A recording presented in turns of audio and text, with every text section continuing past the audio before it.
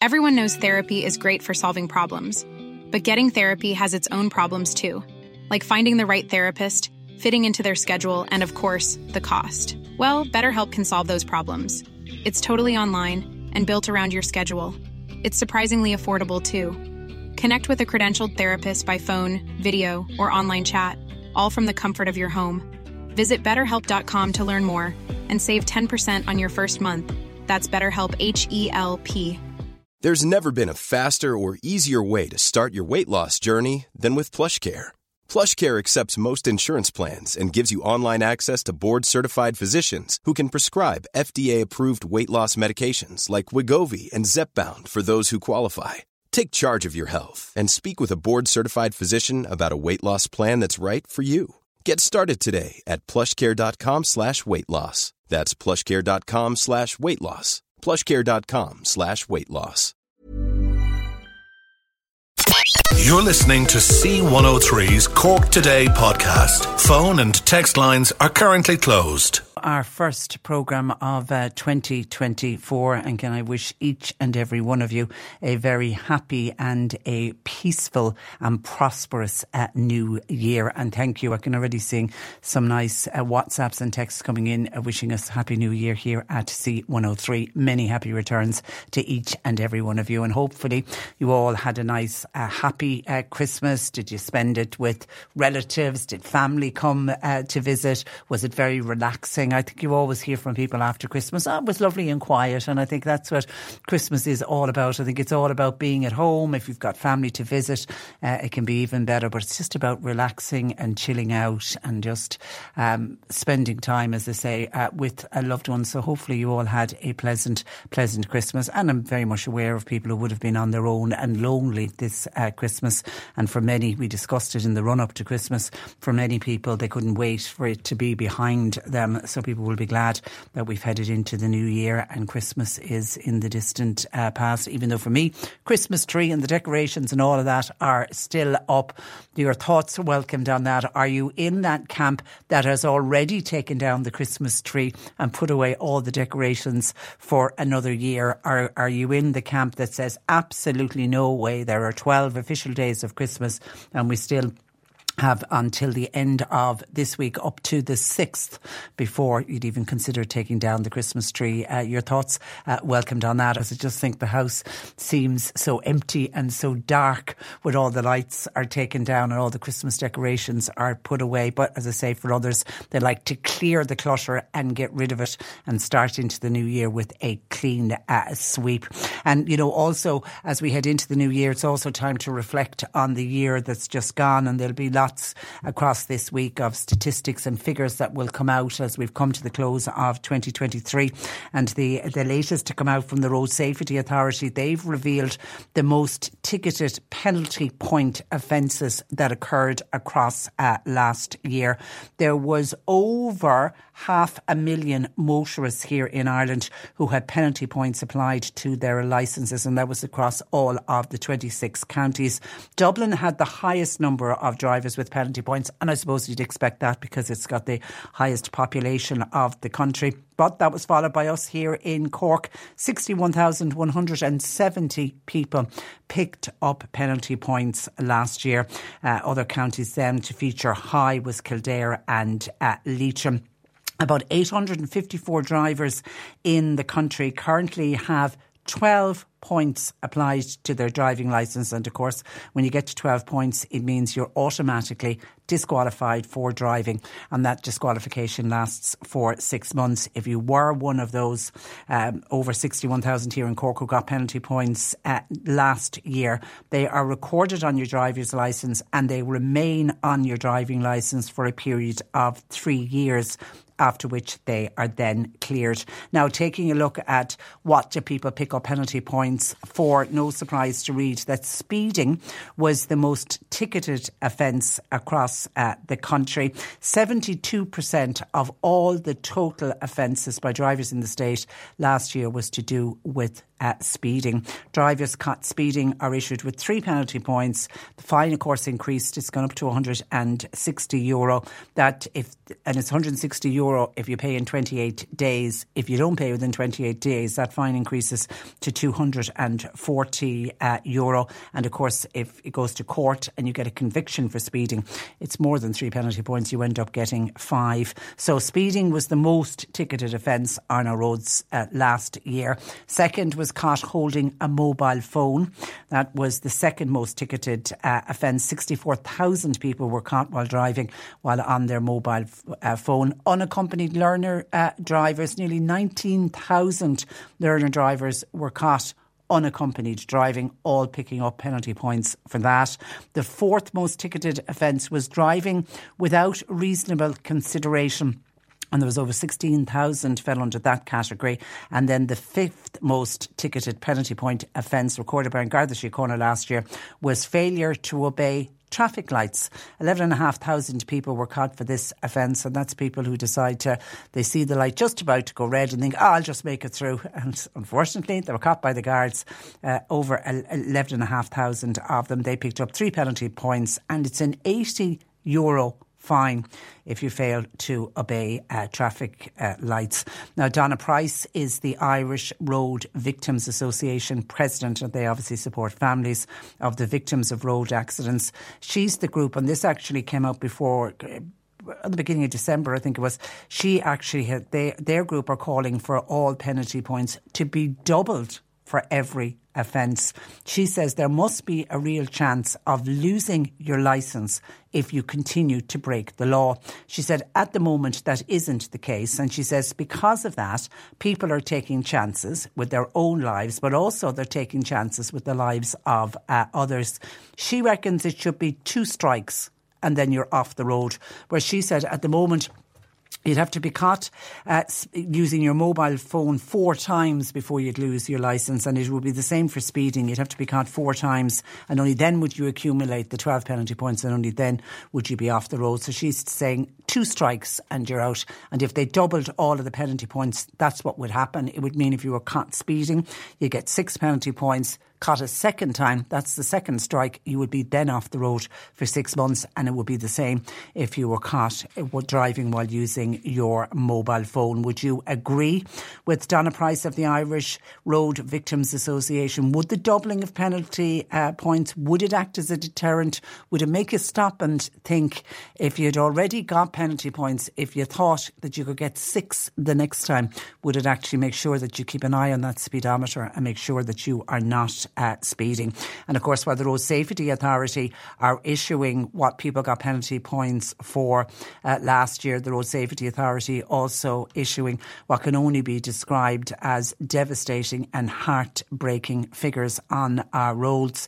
The full statistics are out, showing now almost 20% higher were killed on our roads than the previous year. In all, 184 people died in crashes last year. Now, as we know, at this time of the year, they're just provisional statistics from the Road Safety Authority, but 184, and that is the highest figure since 2016. There was a high proportion of male fatalities, and that's a continuation of the trend that we saw the previous year. There's also an increasing number of pedestrian deaths and a high number of fatalities taking place at night. And of course, at night is when there are less traffic on the roads, so you should be thinking we'd be getting less road traffic accidents, but unfortunately not.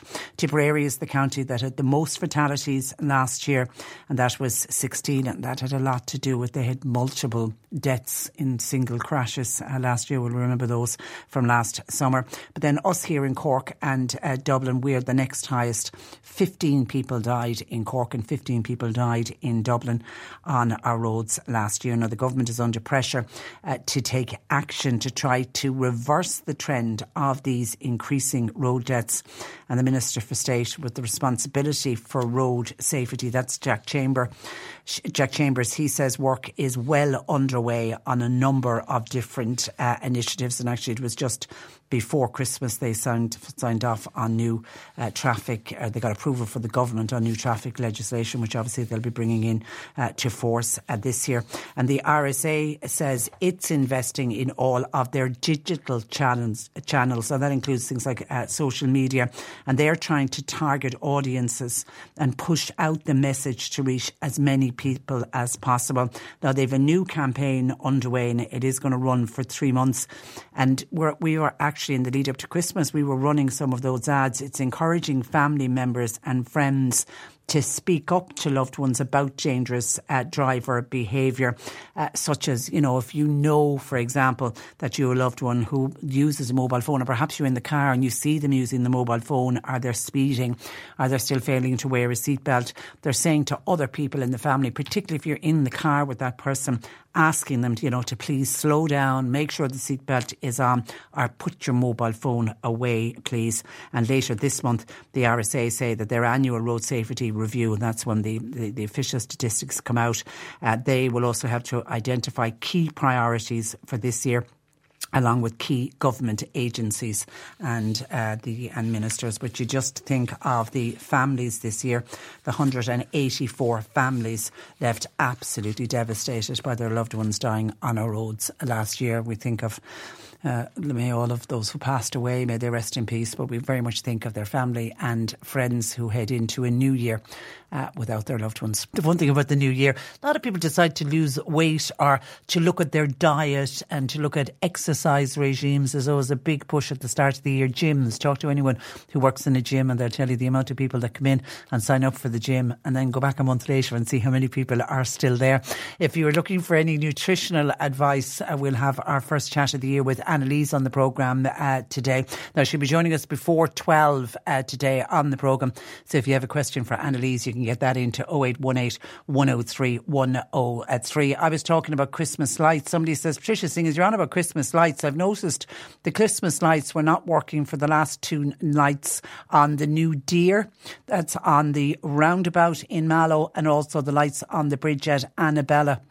Who would be best to report that to? I'm assuming that's the council. I don't think it's the Chamber of Commerce would have put that deer in place. And it's beautiful. It's one of those huge, big deer, a reindeer. I mean, assuming children are saying it's a reindeer, and it's lit up. It's like larger than life size. It's quite lovely to see on the roundabout on the approach into Mallow. I would assume the council get onto the council and tell them, and even though they're probably aware if it's been out for the last 2 nights. And then Kat says, Patricia, Happy New Year, many happy returns. Never take the Christmas decorations down before the 6th of January. According to Kat, who signs herself Kat, the crazy cat lady, it's very bad luck. Mine are still up and they'll stay that way, fully lit, until after the 6th of January. I'm in your camp as well. I don't know about the bad luck side of it. I just like to leave the Christmas decorations in place. Just before Christmas, South Dock announced the introduction of new service development plans in what it says is a move to ensure the sustainability of the service into the future.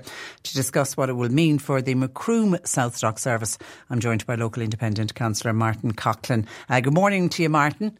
Good morning, Patricia. And Happy New Year to you. The same to yourself and many more. Now, there has been a lot of uncertainty in the area about the future of the South Dock service in Macroom, but it's been confirmed it will remain an appointment-only service. Do you still have some concerns about a statement like that? Well, I'm glad to hear that it's going to remain even as an appointment only. But in Macroom, it has been by appointment anyway with a long, long time, you know. If you want the service of South Dock out of hours, you have to make an appointment. You ring Killarney and they'll put you on hold maybe for an hour and then they get back to you and you might be looking to get an appointment. The biggest problem, worry I would have is that some of the appointments could happen in Bandon or Kinsale. And, you know, not everybody has transport and, you know, especially mothers with young babies and things like that, you know, it's a constant worry for them. So it's just disappointing that that a service which was when it was set up was a fantastic service, and don't think that I'm mourning or groaning about it. It was a fantastic service to have. Now I've brought up this at a monthly meeting of the Macroom Municipal District in September, and we wrote at that time to South Dock Killarney headquarters, and they wrote back saying that the services is rotated on a 2-month service, and that the Macroom had a 2-month service ahead of it, and it had no problem. So the next meeting, I plan to bring it up again to see where we were at.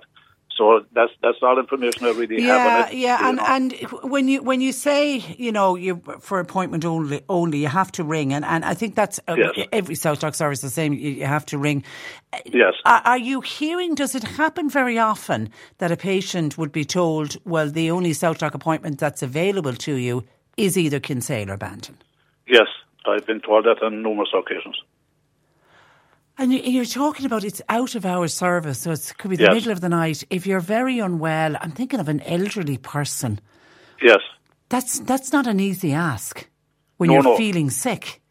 No, and some people have told me that they have been advised to, if they are very sick, they have been advised to go straight to A&E, And we know we know the problems that are already in A&E. That's not the answer either. No, it's not. No, it's not. No.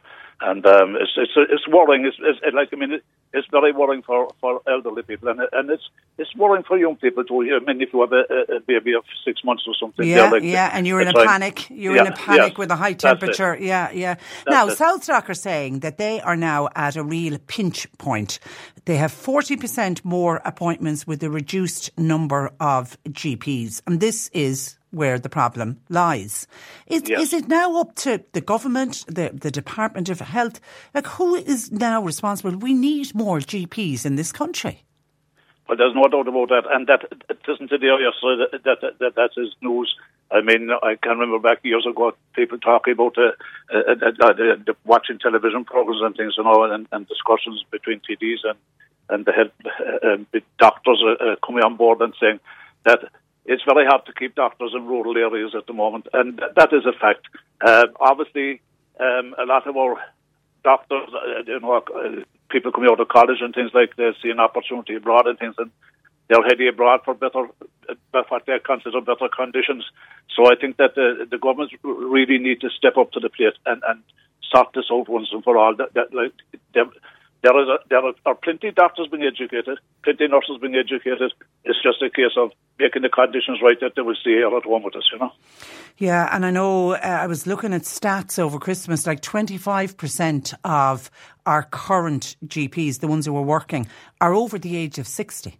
So, that's 25% of them. We can't expect these doctors to continue working when they reach retirement age. Many of them just want to retire. But I think you've brought up the additional issue. It's hard to attract GPs to rural areas. Very hard. And that's understandable too, I suppose. But at the same time, I think if conditions are right and there must be ways around it. I'm not a professional, but there must be ways around it. There must be ways of securing that the doctors and nurses that we educate in this country, that we try and keep them in this country, make conditions so that they will stay with us and work with us. Because if this keeps going on, Patricia, I don't know where it is going to end up like here in we'll stay out in cool area or out in some country area, and somebody is very sick belong to at 12 o'clock at night, and there you are, like, what you're going to do, throw them in a car and head for A&E, where they could be sitting there for another 24 hours. Something has to be done. Yeah. I don't know what is the answer to it, but I mean, we have ministers for health coming up with, they're all saying they're going to cure the problems and things like that, but it's not being cured, it's getting worse. And like, now we have a lot of Ukrainians and migrants in the country, and we really need to do something to sort out the situation. I don't know exactly what, but something needs to be done. There has to be, like, there's money being thrown at the thing, hand over fist, but it's not curing the problem. Certainly when it comes to the Department of Health, our health budget gets higher every year. And yet every year we seem to be discussing the very same problems. And we know, because we've heard about it on this programme from so many other towns, that there's a shortage of GP practices and people can't register with the doctor. It's one of the reasons, I think, that when Southdock say they have 40% more appointments, I'd love to know what percentage of those appointments are from people who can't get a doctor during the day, and then they have to wait for 6 o'clock to come to ring Southdock. Is that a similar problem in Macroom? Do you hear of people just trying to register with a GP can be difficult? Yeah, I had one there a couple of months back, and he failed to sign on with any of the doctors here in Macroom. Luckily enough, after I think it was after I visited Southdock actually, that a doctor that was working there from outside of Macroom, and he took him on. Otherwise, he would be without a doctor. You know, it's crazy. That's just a crazy situation. Okay, all right. Certainly, a lot more work has to be done here. But for now, the Southdock service will remain in Macroom. But as you say, you got to keep a close eye on it. And just before I let you go, I mean, the Macroom bypass, did it make a big difference over Christmas for the traders and for local people coming into town to shop? Without doubt, Patricia, Macroom was just overflowing with people. That's all I can say for the Christmas shopping period. I mean, I went into a couple of the local supermarkets, and you're standing 5, 6, 7 deep to a trolley. No, I do believe like that in Duns and Macroom. I heard from a fella that he was talking to a manager that the manager told him that there were up 1,000 customers a week since the bypass opened. Oh my goodness! I do believe the man that told me, because he's not a man to be exaggerating, and you know it is. I mean, and you can see, I can actually see it myself. We thought that when the bypass had opened, that when you head up Macroom, that you'll be able to pull in and get a parking space and things like that. But no, you can't, because there's extra people in town, and we have a situation where we do really need to be looking at making more car space available, because we don't want to turn these people back out of the town again. But it's now become a pleasure to go into Macroom to socialise or to shop, whereas before you had that dread that if you were heading to Macroom, you'd be just stuck in this long line of traffic. That's right. And the people will tell you that. I know it myself, because I've been driving up and down the town a lot, and it's a pleasure now. You just get your car. If you have to go out to the Clarny Road, you'll take 2 minutes. It often took me 20 minutes to get there. God knows people waited long enough for that bypass. They did indeed. So and it's well, it's here, and we're very thankful for it now. It's fantastic. All right. Listen, Martin, we leave it there. Thank you for that, and thanks for joining us on the programme. Good morning to you. That is Macroom Independent Councillor Martin Coughlin on the future of the Southdock service in the Macroom area. Hi, Patricia. It's the same in Charleville. Very hard to get appointments at your local doctor, and you're even told to go to the A&E department, and most people, including the Department of Health, tell people to avoid the A&E department unless it's absolutely necessary. I mean, people who need to get to see a GP know themselves. They just need to see the GP. They don't need to be blocking up the A&E department. And, we have there's more stats out today from the Irish Nurses and Midwives Organisation showing the number of people that were on trolleys last year. And part of that has got to do with the people heading into A&E who don't really need to be in A&E. Let's go from a topic of human health to a topic that's affecting animal health, because an outbreak of TB in the West Cork area has been described as one of the biggest in the area in years, with around 180 farms now facing restrictions. To discuss what it means to those farm families, I'm joined by Donal O'Donovan, who is IFA Cork West chairman. Good morning to you, Donal. Good morning, Patricia. You're welcome to the programme. Now, have you any understanding, Donal, as to why West Cork is having such a serious outbreak of TB? Well, first of all, Happy New Year to you, Patricia. Many happy returns. Look, it's a very difficult time, frustrating time for farmers when a TB outbreak occurs on the farm. And look, this outbreak, as you have said, is affecting probably 180 farmers. Look, there's 20 or 30 of them with restricted herds at the moment. look, this is an area where you have a lot of the farmers haven't had it before. It's their first time having it, many of them in 50 years. Many of the farmers have successors in place on their farms, which is very welcome. But the downside of that is that they have a lot of money invested in facilities and repayments are there. And look, I suppose on the human side, it's a very tough time of the year to get bad news in relation to TB on farms because it's coming up to Christmas. Look, I suppose to understand TB, I think that the testing system is it's 7 billion cattle are tested every year. It's not that you ring the vet and you say, look, I have a sick cow, come out and see her. Look, every animal is tested every year in the country under the National Eradication Scheme. And in this situation, cows started going down in herds in the midsummer. To get cleared, then you must have two tests of 60 days apart. A lot of the herds before Christmas are getting bad results. Look, the skin test is the first way it's detected. And you have your test, say, today, and in 3 days from now on the Friday, it will be red. And if there's a lump, that's classed as being a cow with TB. And then if you have more than 5% of your herd go down, then the next time it's a blood test. And we're seeing in this situation in Dromedleague where you have cows, maybe 4 or 5 in the first test, in the skin test, but you have multiples of 4 or 5. You could have 20 animals in the blood test, which is most unusual. And very, very distressing for the farmers, especially coming up to Christmas. A lot of these results actually were given out the week prior to Christmas. Oh my goodness! Yeah, and very it's tough. and you know the way you're talking about numbers there, and the farms haven't seen anything like this in many years, and for some it's their first time. In other parts of Cork, we've seen down in East Cork and County maybe 3 or 4 years ago, we had a similar case, and again it through testing, it was eliminated. But you must remember that not alone are the cows, whether they're suckler cows with beef animals or whether they're dairy cows at present, they're very heavy in calf. They're due to calf in the next 2 or 3 weeks. And those cows have to go to the factory now. And not alone are the cow going, but the calf is going, and the production of their milk or their beef for the year is also going with them. So any farmer that is tied up in this situation at the moment, they won't be clear again until midsummer, and that's the time of year where there are no available stock to buy. So in effect, they're out of production for the year. And look, I suppose we must think about TB too as being a human disease. The whole eradication scheme came in back in the 60, 70 years ago because of a human outbreak. And we must be very conscious of that. But also, when a lot of the animals go to the factory at the moment, they come back as clear, no visible lesions when there's a postmortem done on the glands of the intestines and the lungs. But that doesn't mean that they don't have TB in the sense that they were exposed. The very fact that they showed up as reactors meant that they were exposed to TB. And I suppose this time of the year, again, animals are being housed. They're in close contact with one another, and they're picking up the disease. Is it highly contagious? It is. It seems to be pretty contagious.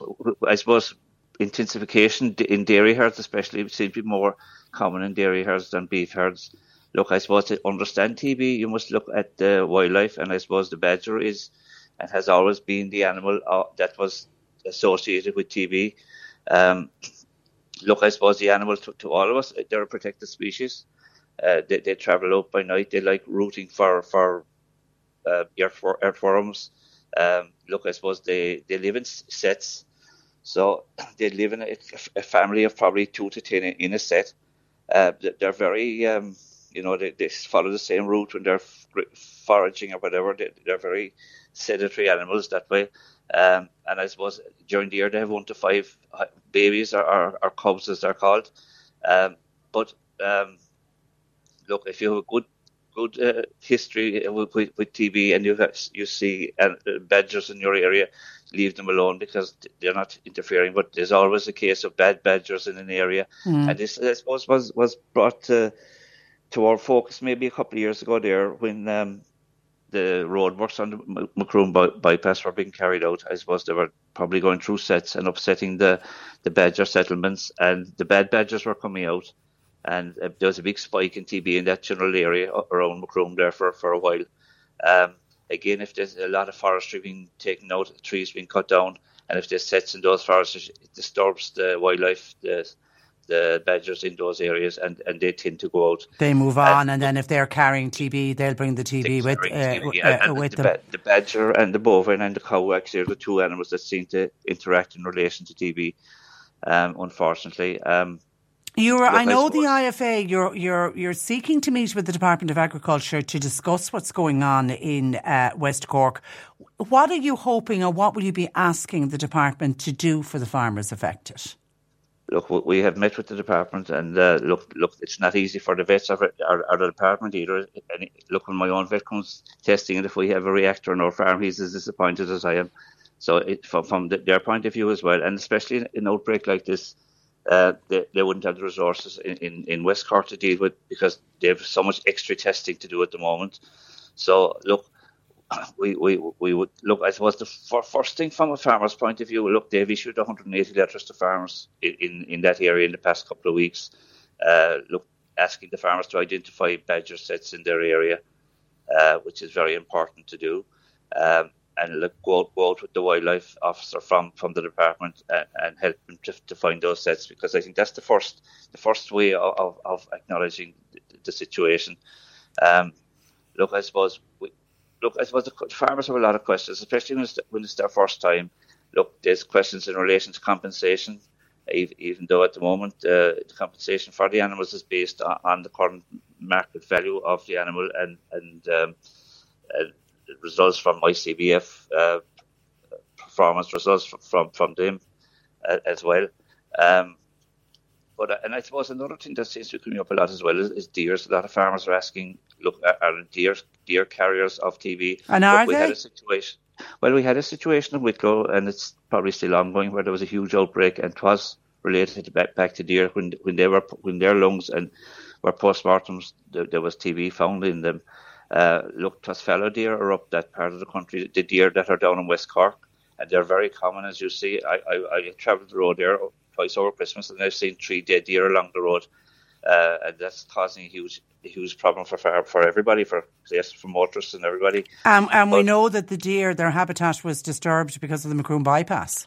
It was disturbed, and it was also disturbed. I suppose the biggest one here was probably the fires in the Killarney National Park. A lot of the deer were driven out of there, and look, they can move, they can travel, and I suppose they saw far away hills being greener, and when they found nicer grass and whatever, they came further south. And look, I live outside Dunmanway myself, and there's quite a lot of deer on my own farm. Look, there's no time I wouldn't walk out this time of the year and I'd see deer footprints on the roadways or whatever, you know. So they're everywhere at the moment. Look, so does that need to be looked at as well in case it is the deer population? Well, look, I've done a lot of since this outbreak started a couple of months ago. I've spoken to a lot of people on all sides on this, and I've spoken to a lot of people that shoot deer, that have a license to shoot deer, and they would have told me down through the years that they can identify TB in the deer when they're doing the postmortem, and they haven't seen any huge amount of TB in the lungs of deer when they're dead. So we have to take that at face value. But I think any deer that's found on the side of the road, I think they should be checked out. And to see, and just test it even, yeah. And the Department of Agriculture, Donal, has proposed to eradicate TB by 2030, which is now only 6 years away. Is that possible? I think it's very disappointing in the sense that it's going the wrong way at the moment. Look, at the start of this year, we had 4.1%, which is about 4,200 herds infected. It's almost at 5,000 this year, at the end of this year, which is going the wrong way. At 2018, 5 or 6 years ago, it was much less. Look, I suppose it's a disease of intensification, and I suppose, look, certainly in the dairy side of things have gotten more intensive. Look, it's important, I suppose, there's other measures look for farmers to carry out on their farms. One of those would be to raise water trucks on their farms. I was talking to a farmer recently. He had 15 cows or heifers in the field, and they were tested, and 8 of them went down. And when the wildlife man from the department came out, they examined that paddock, and there was a water truck against a bank, and the badgers were able to come down and do their thing in the water truck, and like it was very evident that was the result of that outbreak. Look, I suppose good fencing between neighbours is okay, very important if you're buying it. And just finally, because your phone line is just breaking up slightly, Donald, would you worry about the stress that an outbreak is putting on a farmer? I mean, both financially and the mental and psychological effect of having an outbreak? Well, when I speak to farmers, that is actually the first thing that comes up. Look, I know it's a cliche, but I always say myself, it's good to talk. I think it's very important to talk. I know the story is bad for them, but I've been on the phone nearly 2 hours with a lot of those farmers there before Christmas, and they just wanted to tell their story. And look, it is good to talk. And look, it has to have a huge effect, because many of these farmers have invested in the breeding of their animals. We as I say, we love our animals like our family. Like some people will say, it's outside the door is good, but it's different when you're a farmer. You have to be a farmer to understand the importance of the whole animals to us. Look, at Christmas, I give my animals an extra bit of silage, I give them an extra bit of feed, like around Christmas dinner. So, like, that's the way we think. I know. It's devastating. It really is devastating. Okay, listen, Donald, no doubt, it is unfortunately an issue we will return to. But in the meantime, thank you for that, and thanks for joining us on the programme this morning. Not at all. Good morning to you. Thanks very much. Bye-bye. That is Donald O'Donovan, who is chair of the IFA Cork West. And actually just on farming, a text in from from a listener who said, Teagasc encouraged farmers to produce more milk when quotas were abolished. Farmers increased the amount of dairy cows to an unmanageable level, according to Joe. Thus, we now have major animal health problems. Lower stocking rates on farms is the only way forward, reducing the pressure on both man and beast. We were discussing TB in the last hour, and in particular that there's been a very serious TB outbreak on farms in the West Cork area, and our thoughts are with the farmers. It's causing huge stress levels for them. But somebody's saying it's no wonder that there has been an increase in TB. Now, according to this listener, there's no name on this text, there was a new law brought in last year whereby you can take a cow to market without having a TB test. And then the farmer who buys the cow then, or the cattle, has 2 months to test. This listener feels it should be tested before going to mart. At the end of the day, when you bring a cow to mart, it can be mixing with anything up to 8,000 cattle. And when I was speaking with Donald O'Donovan from the IFA, he was saying how contagious it could be. So one listener is pointing to some new rules or regulations that were brought in that you can bring a cow to market without it being testing. And I'm assuming that you say that it was a new law, that prior to that they must be tested. 0818 103 103. And hi to Michael in Castletown there with a WhatsApp this morning saying, welcome back after all the festivities, and we welcome in 2024, hoping that it will be much more peaceful than 2023. Now, 2024, said Michael, appears to be a very busy and it'll be an interesting year. We've got many elections and we've got referendums as well taking place. There'll be highs and lows. There'll be winners and losers by the end of this year. There'll be sad stories as well as joyful ones. I kind of say, Michael, let's hope that there's more joyful ones than sad ones. Anyway, Michael says, we've already been given some sad statistics at the start of the year that I mentioned at the top of the programme, and that's on the road death figures for 2023. But yet, says Michael, there's still only provisional figures for suicide deaths for 2022, which are, by the way, shockingly high. But we don't have anything or any indication on the figures for 2023. Why is that? And why does it get so little attention? Every life is as important as the next. And you're right, we always focus on the number of people that have died on our roads. We'll talk about it every month of this year, and as we did last year. As we were coming to the close of last year, we knew the figures were going to be higher than the previous years, and we don't put the same amount of attention on suicide figures. Michael is right, and why?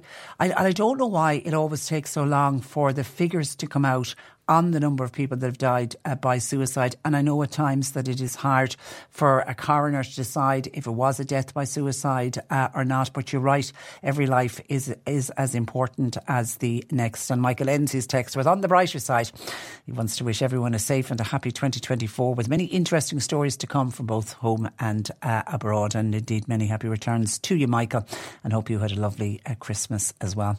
0818 103 103. Now, Eddie was at Mass Mass over Christmas.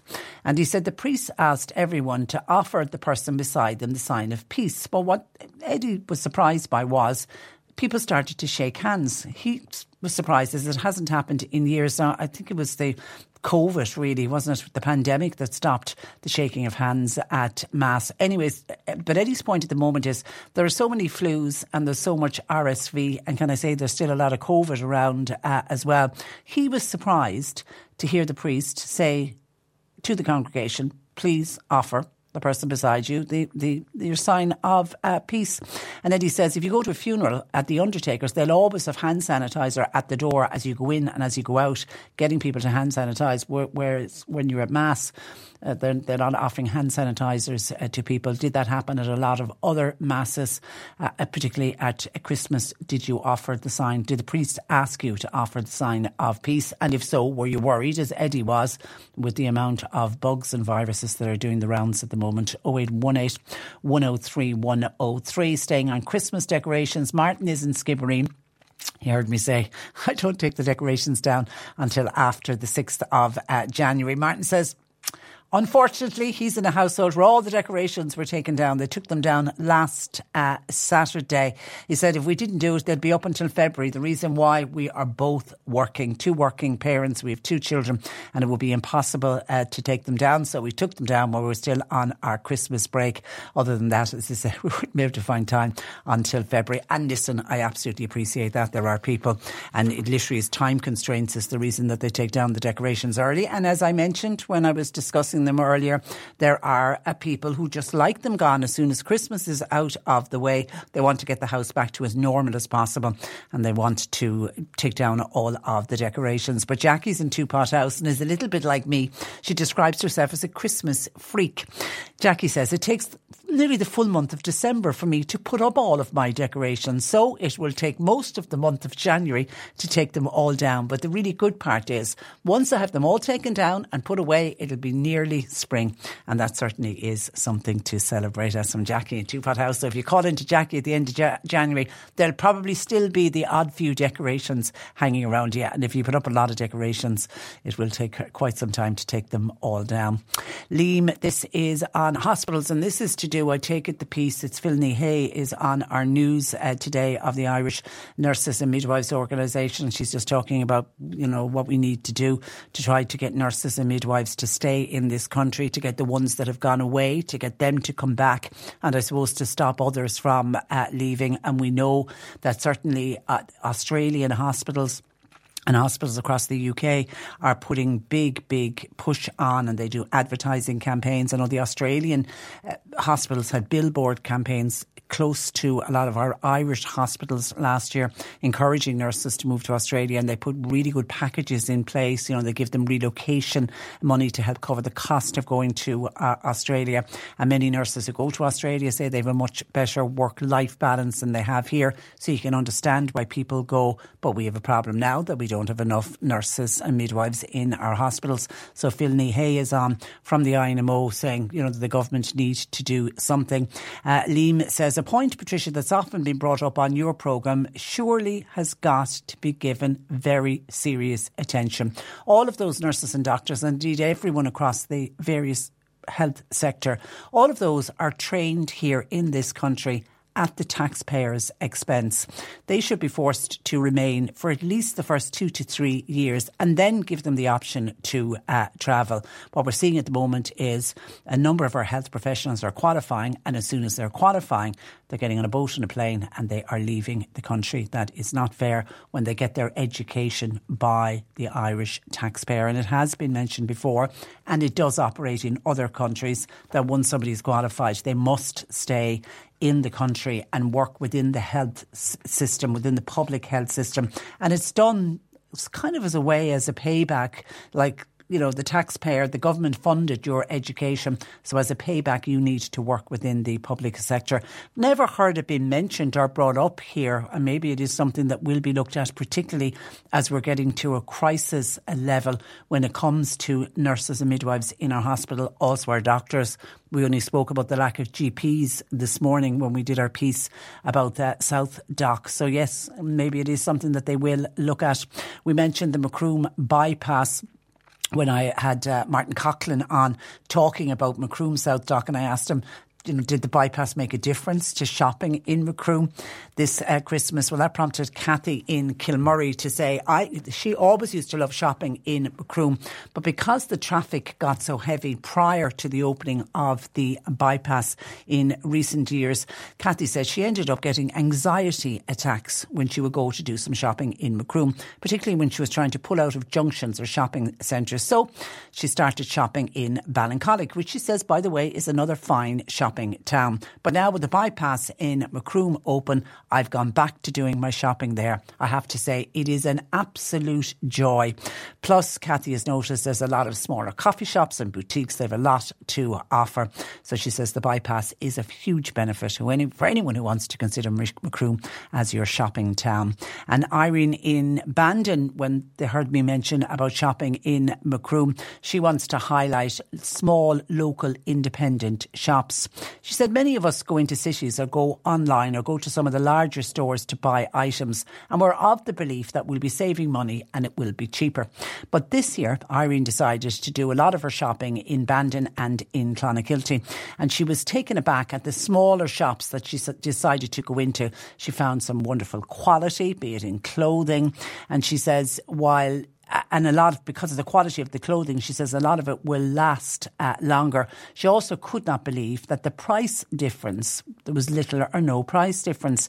She said, if I purchased any of the similar items at a large department store, I wouldn't have been getting it for much cheaper. So I would encourage people to shop around and don't think, like many of us have done in the past, that the bigger department stores have the cheaper options. You will get much better quality with similar prices, she reckons, by shopping with your local independent stores. Well said, Irene. Continue to shop local. Thank you for that. And John Paul also says there was a few people on about the fuel allowance and wondering when is the second lump sum payment for the fuel allowance being paid out. It's been paid out the first week of January, so I'm assuming this week, as we're in the first week of January, when you go to pick up your social welfare, or if you get your social welfare paid into your bank account, then your second lump sum will be paid out, which is worth €462. For those that are getting it weekly, it continues at €33 a week for another 14 weeks. And John O'Donovan from the City was on about an issue, and I'm really interested to hear your thoughts on this. And this is to do with people who decide to wear pyjamas when they're out and about. It became quite common. Is it the last 3 or 4 years people have started wearing pyjamas when they're popping to the shops rather than getting dressed? They've got warm pyjamas on, so they just jump into the car, or they might just run down the road to the local convenience store, or we've even heard of people turning up to get their hair done at the hairdresser while still wearing their pyjamas. Now, John says there is a store in the north side of Cork City that have put up a post lately saying to people, please do not come into our store wearing your pyjamas. So they're refusing to serve people who wear pyjamas when they turn up at this particular shop. John feels that by putting up a sign like that, it is class distinction. He says it doesn't matter. He feels it shouldn't matter what people are wearing. Once they have the money with them to pay for an item, then you shouldn't be looking at the type of clothes they are wearing.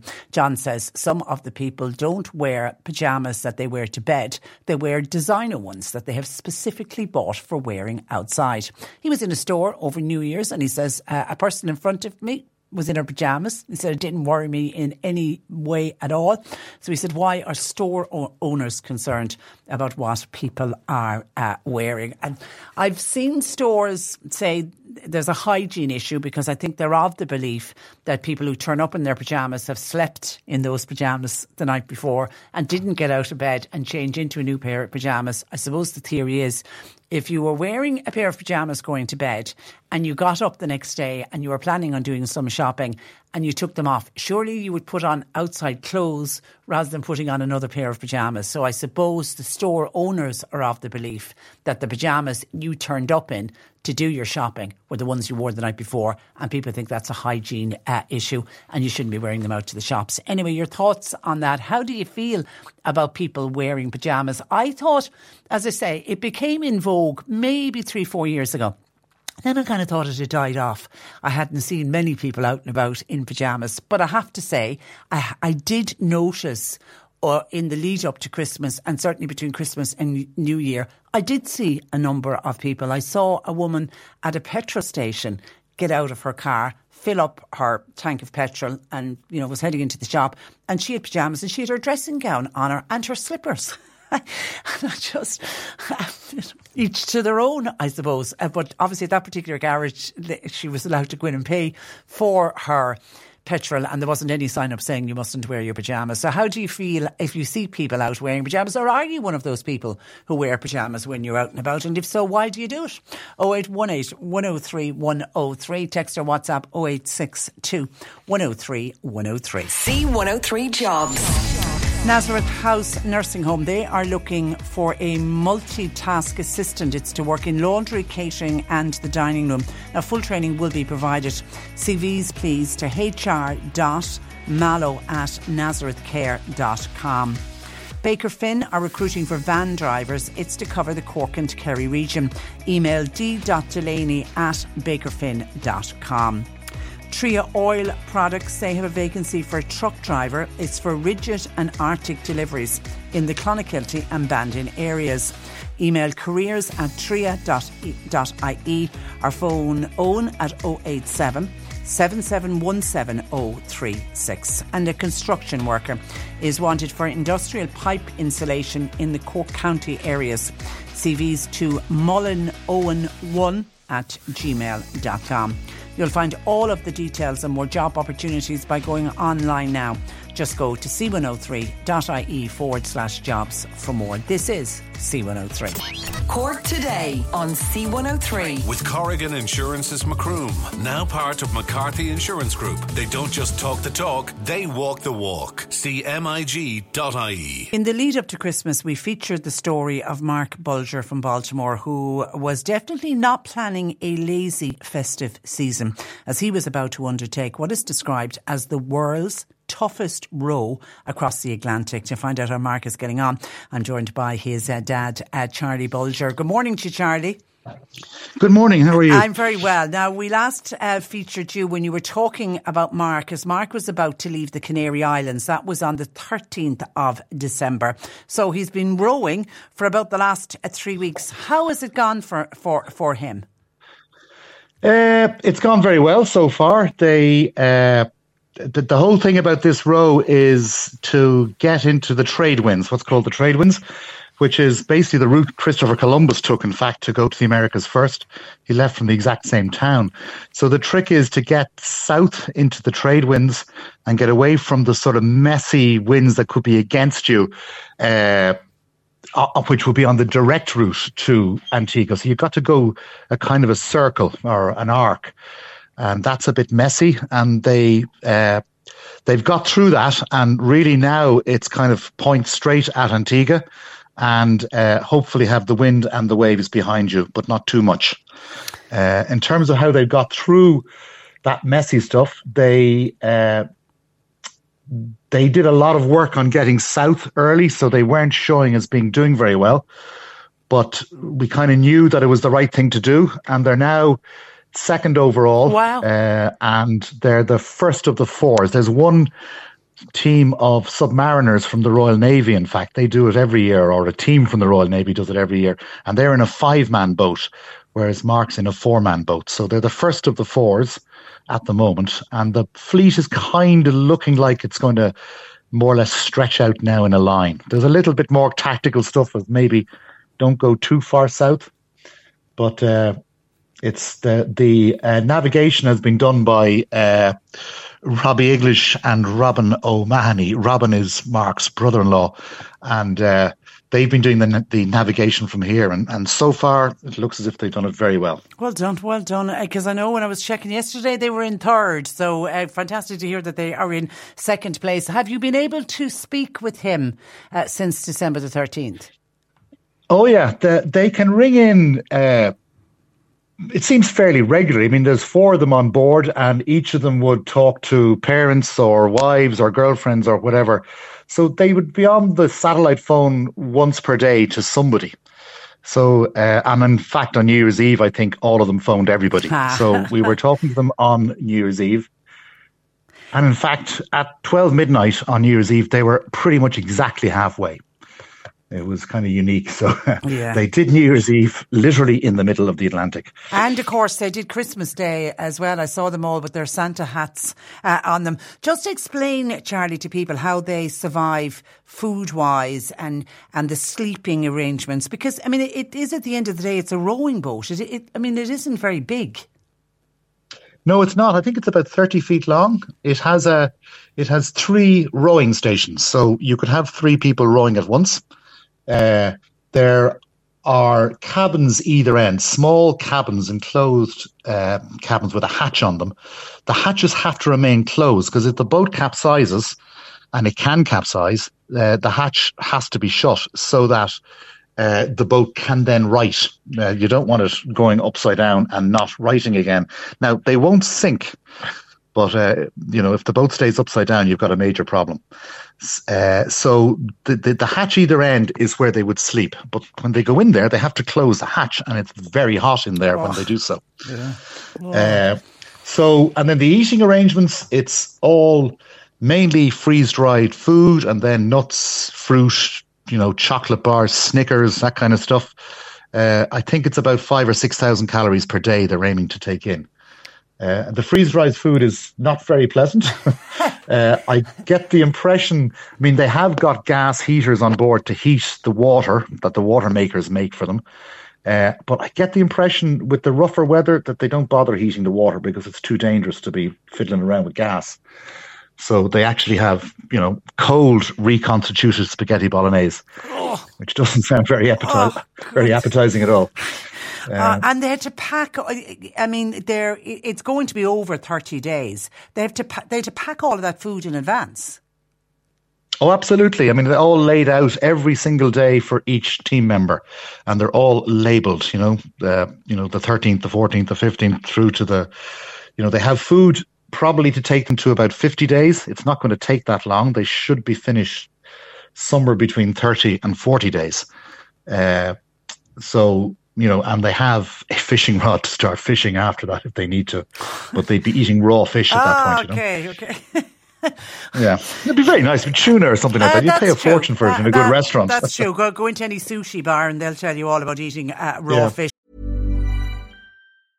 Ready to pop the question? The jewelers at BlueNile.com have got sparkle down to a science with beautiful lab-grown diamonds worthy of your most brilliant moments. Their lab-grown diamonds are independently graded and guaranteed identical to natural diamonds, and they're ready to ship to your door. Go to BlueNile.com and use promo code LISTEN to get $50 off your purchase of $500 or more. That's code LISTEN at BlueNile.com for $50 off. BlueNile.com, code LISTEN. Planning for your next trip? Elevate your travel style with Quince. Quince has all the jet-setting essentials you'll want for your next getaway, like European linen, premium luggage options, buttery soft Italian leather bags, and so much more. And it's all priced at 50 to 80% less than similar brands. Plus, Quince only works with factories that use safe and ethical manufacturing practices. Pack your bags with high-quality essentials you'll be wearing for vacations to come with Quince. Go to quince.com/trip for free shipping and 365-day returns.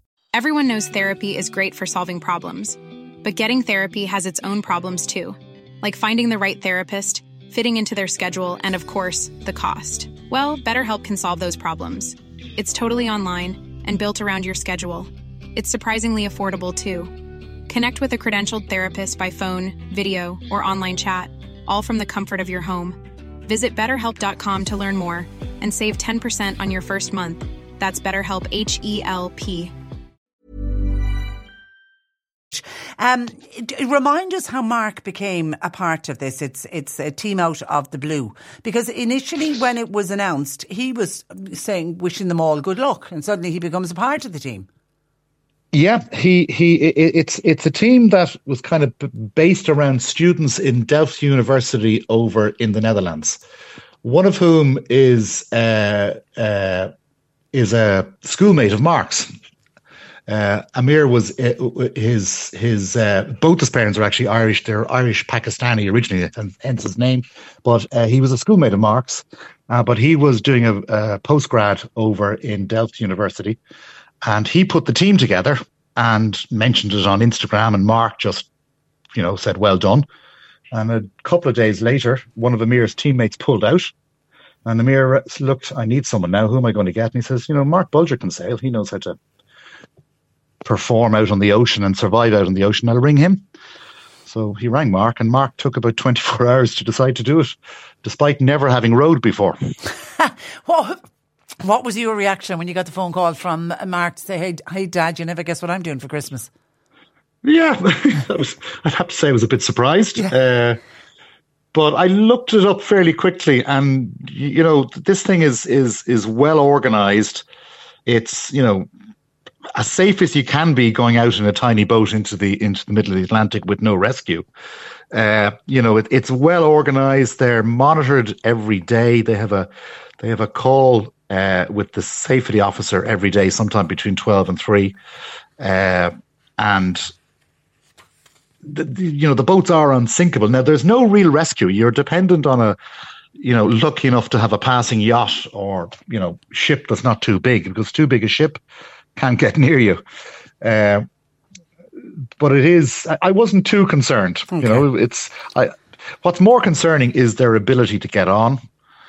I think, being 30 to 40 days on your own. Yeah, in such a close space and in a very close space, and all four of them appear to be getting on. Certainly from their social media posts, they appear to be getting on well. Yeah, they are. Yeah, and that I think is the real trick. Is it'd be interesting to see how many of the groups who go across the Atlantic really remain friends, because it might be tricky. But I mean, they see some wonderful sights. They've. You may have seen some of the posts of the pod of whales playing around with them. I did. There was one you may not have seen yesterday. That's once in a lifetime. Sorry? That's a once in a lifetime. Yeah, it is. The sort of thing you wouldn't see. Flying fish, getting hit by flying fish all night. And what did you spot? Actually getting hit by them. What did you spot yesterday? Yesterday, one of the girls' teams, got hit by a marlin. It's kind of a known risk. It's happened before, where the marlin will spear the boat with their bill while they're chasing other fish. She okay? Fine, yeah, there's a hole in the boat. But they learnt, they were actually taught how to repair the boat when the marlin actually does that. There's a technique. You actually leave the marlin's bill in place.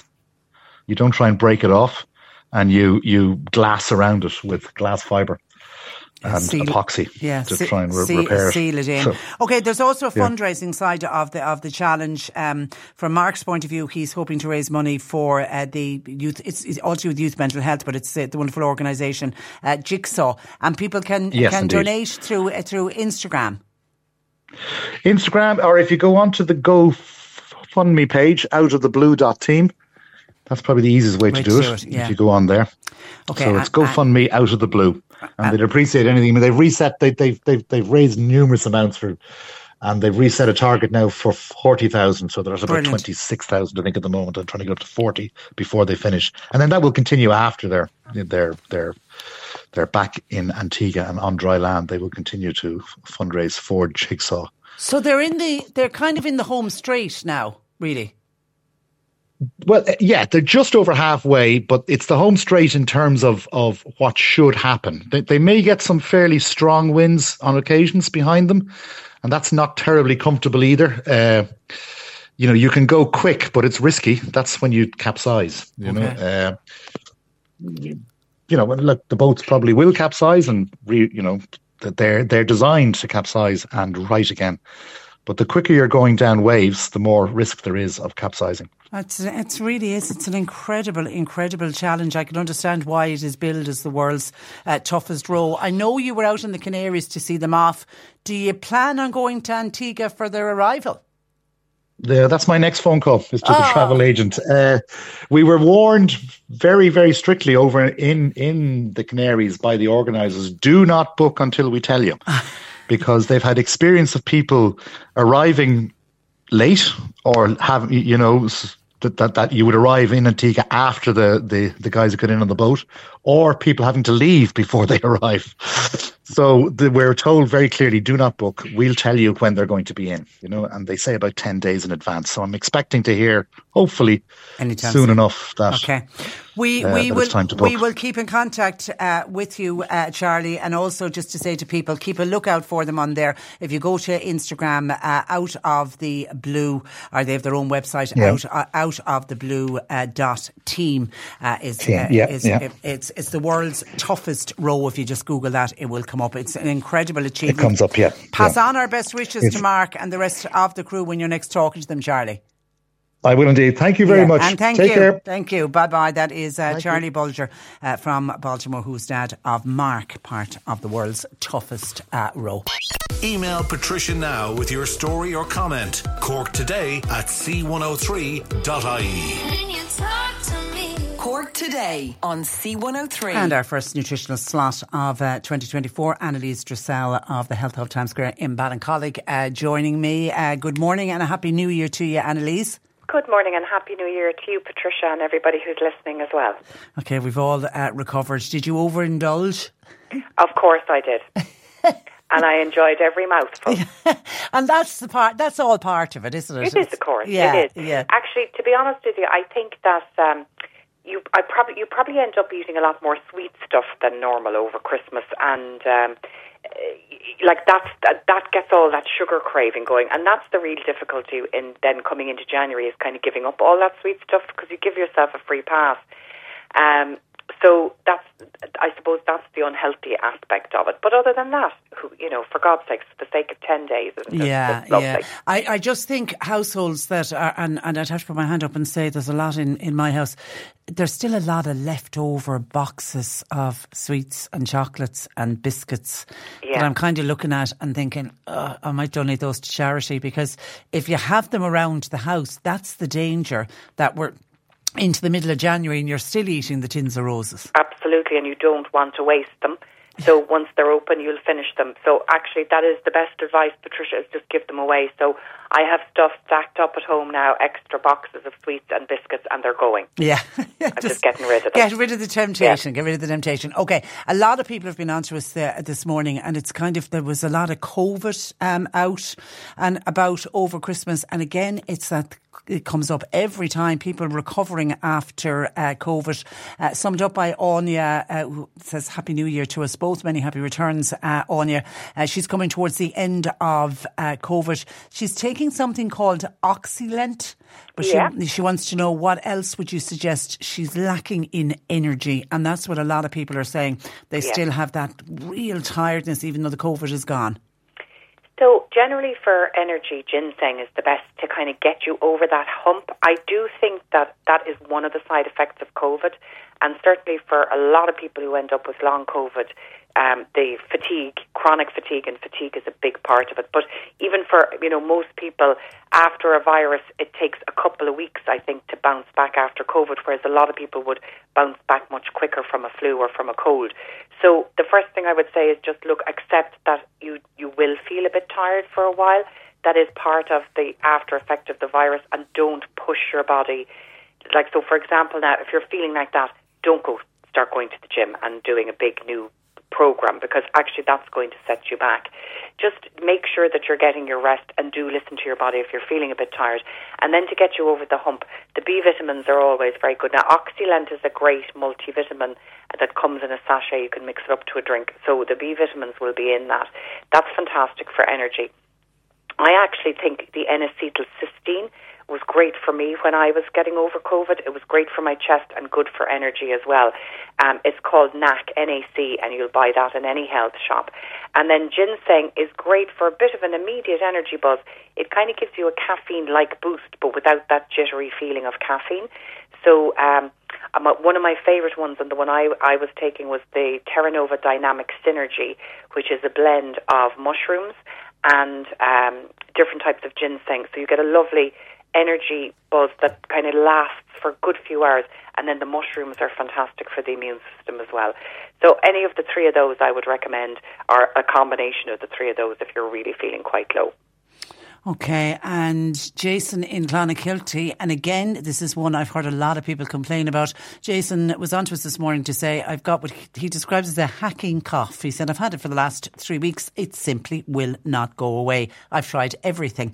Is there anything that you could recommend? I did have a chest infection, which brought on this cough. The chest infection, I'm well over that, but it's the cough that is lingering and it just won't go away. A hacking cough. Yeah, and it's very common, Patricia, at the moment. And I actually remember the year before COVID, there was the 100-day cough. People were getting it was a really bad year. People don't remember this pre-COVID, but it was a really bad year in the hospitals. There was a big spate of very bad flu virus, and there was problems with beds in hospitals. But one of the results of that was this 100-day cough, so people could not shift the cough afterwards. And I'm seeing that again at the moment. So I think, again, it's probably something to do with inflammation in the lungs. So really you may need to check with your doctor, because you might need something like a steroid to bring it down.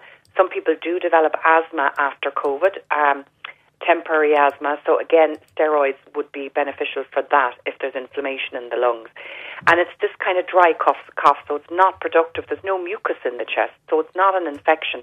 I think it's down to inflammation of the lungs.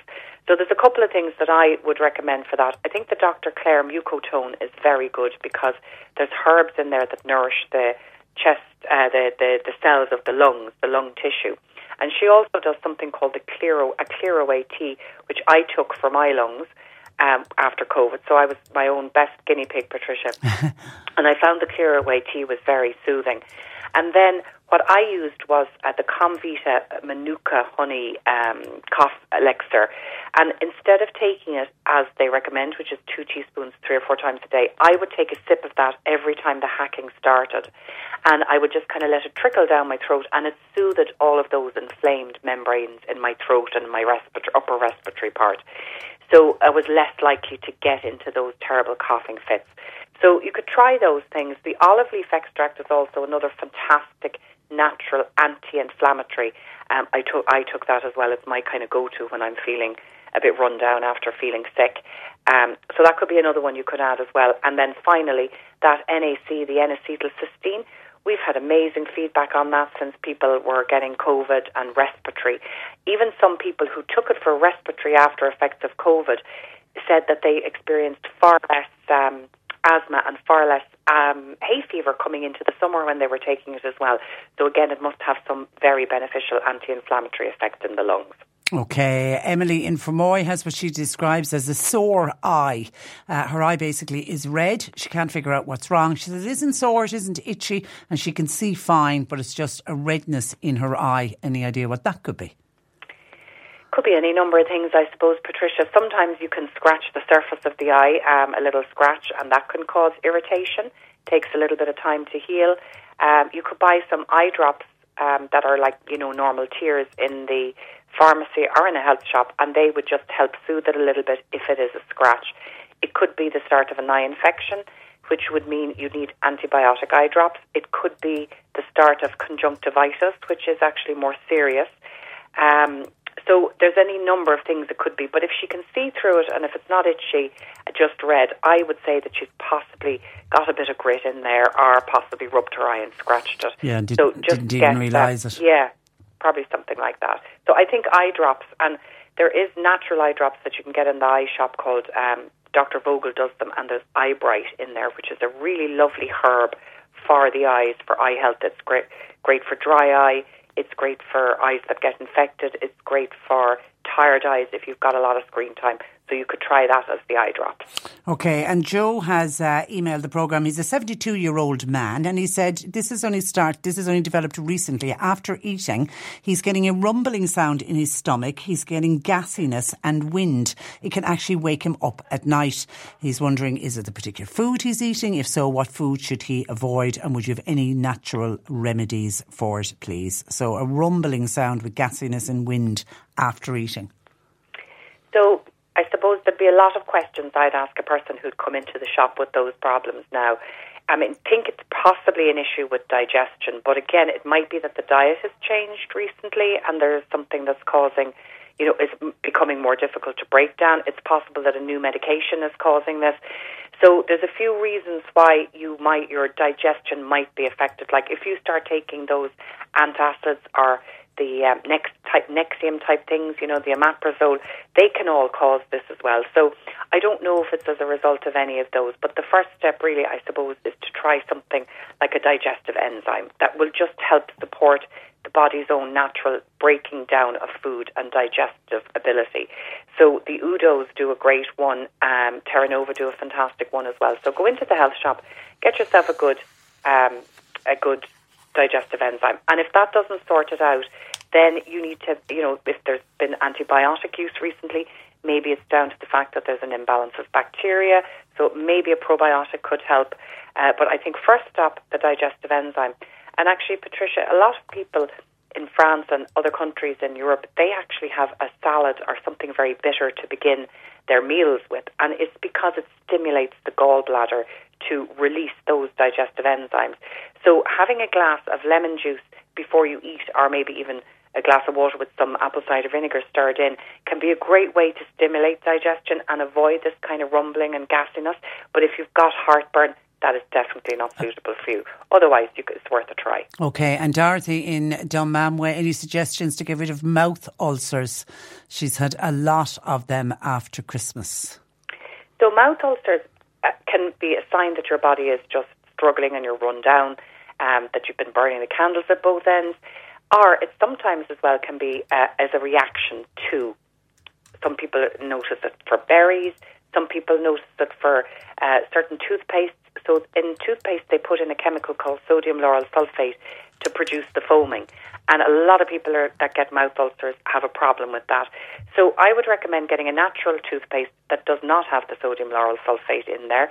Dr. Dealish Clare does a fabulous mouthwash that is brilliant for healing ulcers and anything. It's great for people who've got gingivitis or an infection in their mouth or really bad breath or sore tongue. So that's her mouthwash. There's myrrh and echinacea in it, so it's not like a kind of a standard mouthwash. It's more of a healing one. And you could take a vitamin C and zinc supplement if you wanted as well, because these are both really important for skin and the healing of skin. So if you find that you've got very slow wound healing, it can be a sign that you're deficient in vitamin C and zinc. It's always a great one to take for any type of healing. Even if you break a bone, it's another great one to take for healing as well. So you could try that. OK, listen, have a lovely week and we'll talk to you next Monday at your usual slot. Thanks for joining us. That is Annalise Dressel of the Health Hub Times Square in Ballincollig, and all of the information contained in Annalise's slot today she'll put up on her own website, healthhubstore.com, and John Paul will put it up as a separate podcast here on C103. Just listening to Barry on the news there, and he finishing up as he always does with sport. I've become a darts fan over Christmas, all thanks to this 16-year-old prodigy Luke Littler, who I have to say I had never heard of before. Now, Brendan, my husband, is a bit of a darts fan, and he loves the darts at Christmas, and it's kind of part of our Christmas tradition that he'll take off into the sitting room and he'll spend a few hours watching the darts, and I dip in and out of it, but I have really become obsessed with the darts from the Ali Pally this Christmas. And Luke Littler, now I know yesterday he bet Fermanagh man Brendan Dolan, and you'd always be cheering for the Irish, but when you see this young 16-year-old, I mean, he's been described as a teen sensation, and it really is going to take something very special to stop him becoming the world darts champion. And if he does it, he is on the cusp of probably producing one of the greatest sporting stories of all time. And I don't know if you've become a darting fan or not, but I mean, it does look like he is unstoppable, and he's just as cool as a cucumber, because as I was watching him develop over this particular tournament, I was thinking, surely the nerves are going to get to him. You think like a 16-year-old who was on one of the particular matches, they were chanting at him, you've got to get up for school in the morning. But you'd be thinking that he would just the nerves would take over, on a big stage like the Ali Pally in London with all of the crowds cheering him. But he just seems to be completely unfazed, and he really does look unstoppable at the moment. He's got a semi-final match tonight. That's against Rob Cross, and of course if he wins that, it will push him into the final, which is on tomorrow night. So have you become darts fan like I have. I love your thoughts on this, Luke Littler. 0818 103 103. Now, number of comments into us. Okay, number of people reacting to John O'Donovan, who contacted us from the city, and John was on about a particular shop, a store in the north side of the city, who over Christmas put up a sign saying to people, we will not serve you if you come in here wearing pyjamas.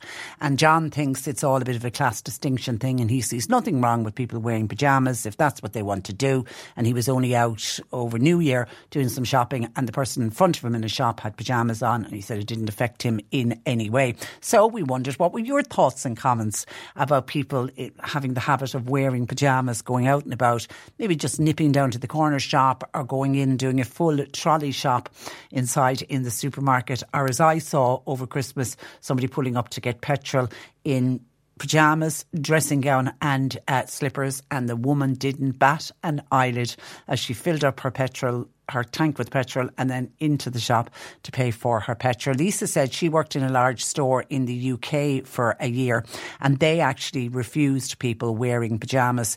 It was mainly, though, nothing to do with hygiene.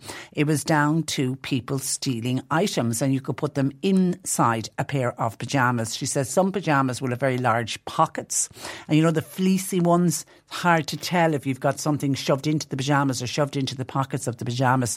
So she said certainly in the store that she worked with in the UK, the reason they had a sign up saying no pyjamas was just to stop people shoplifting.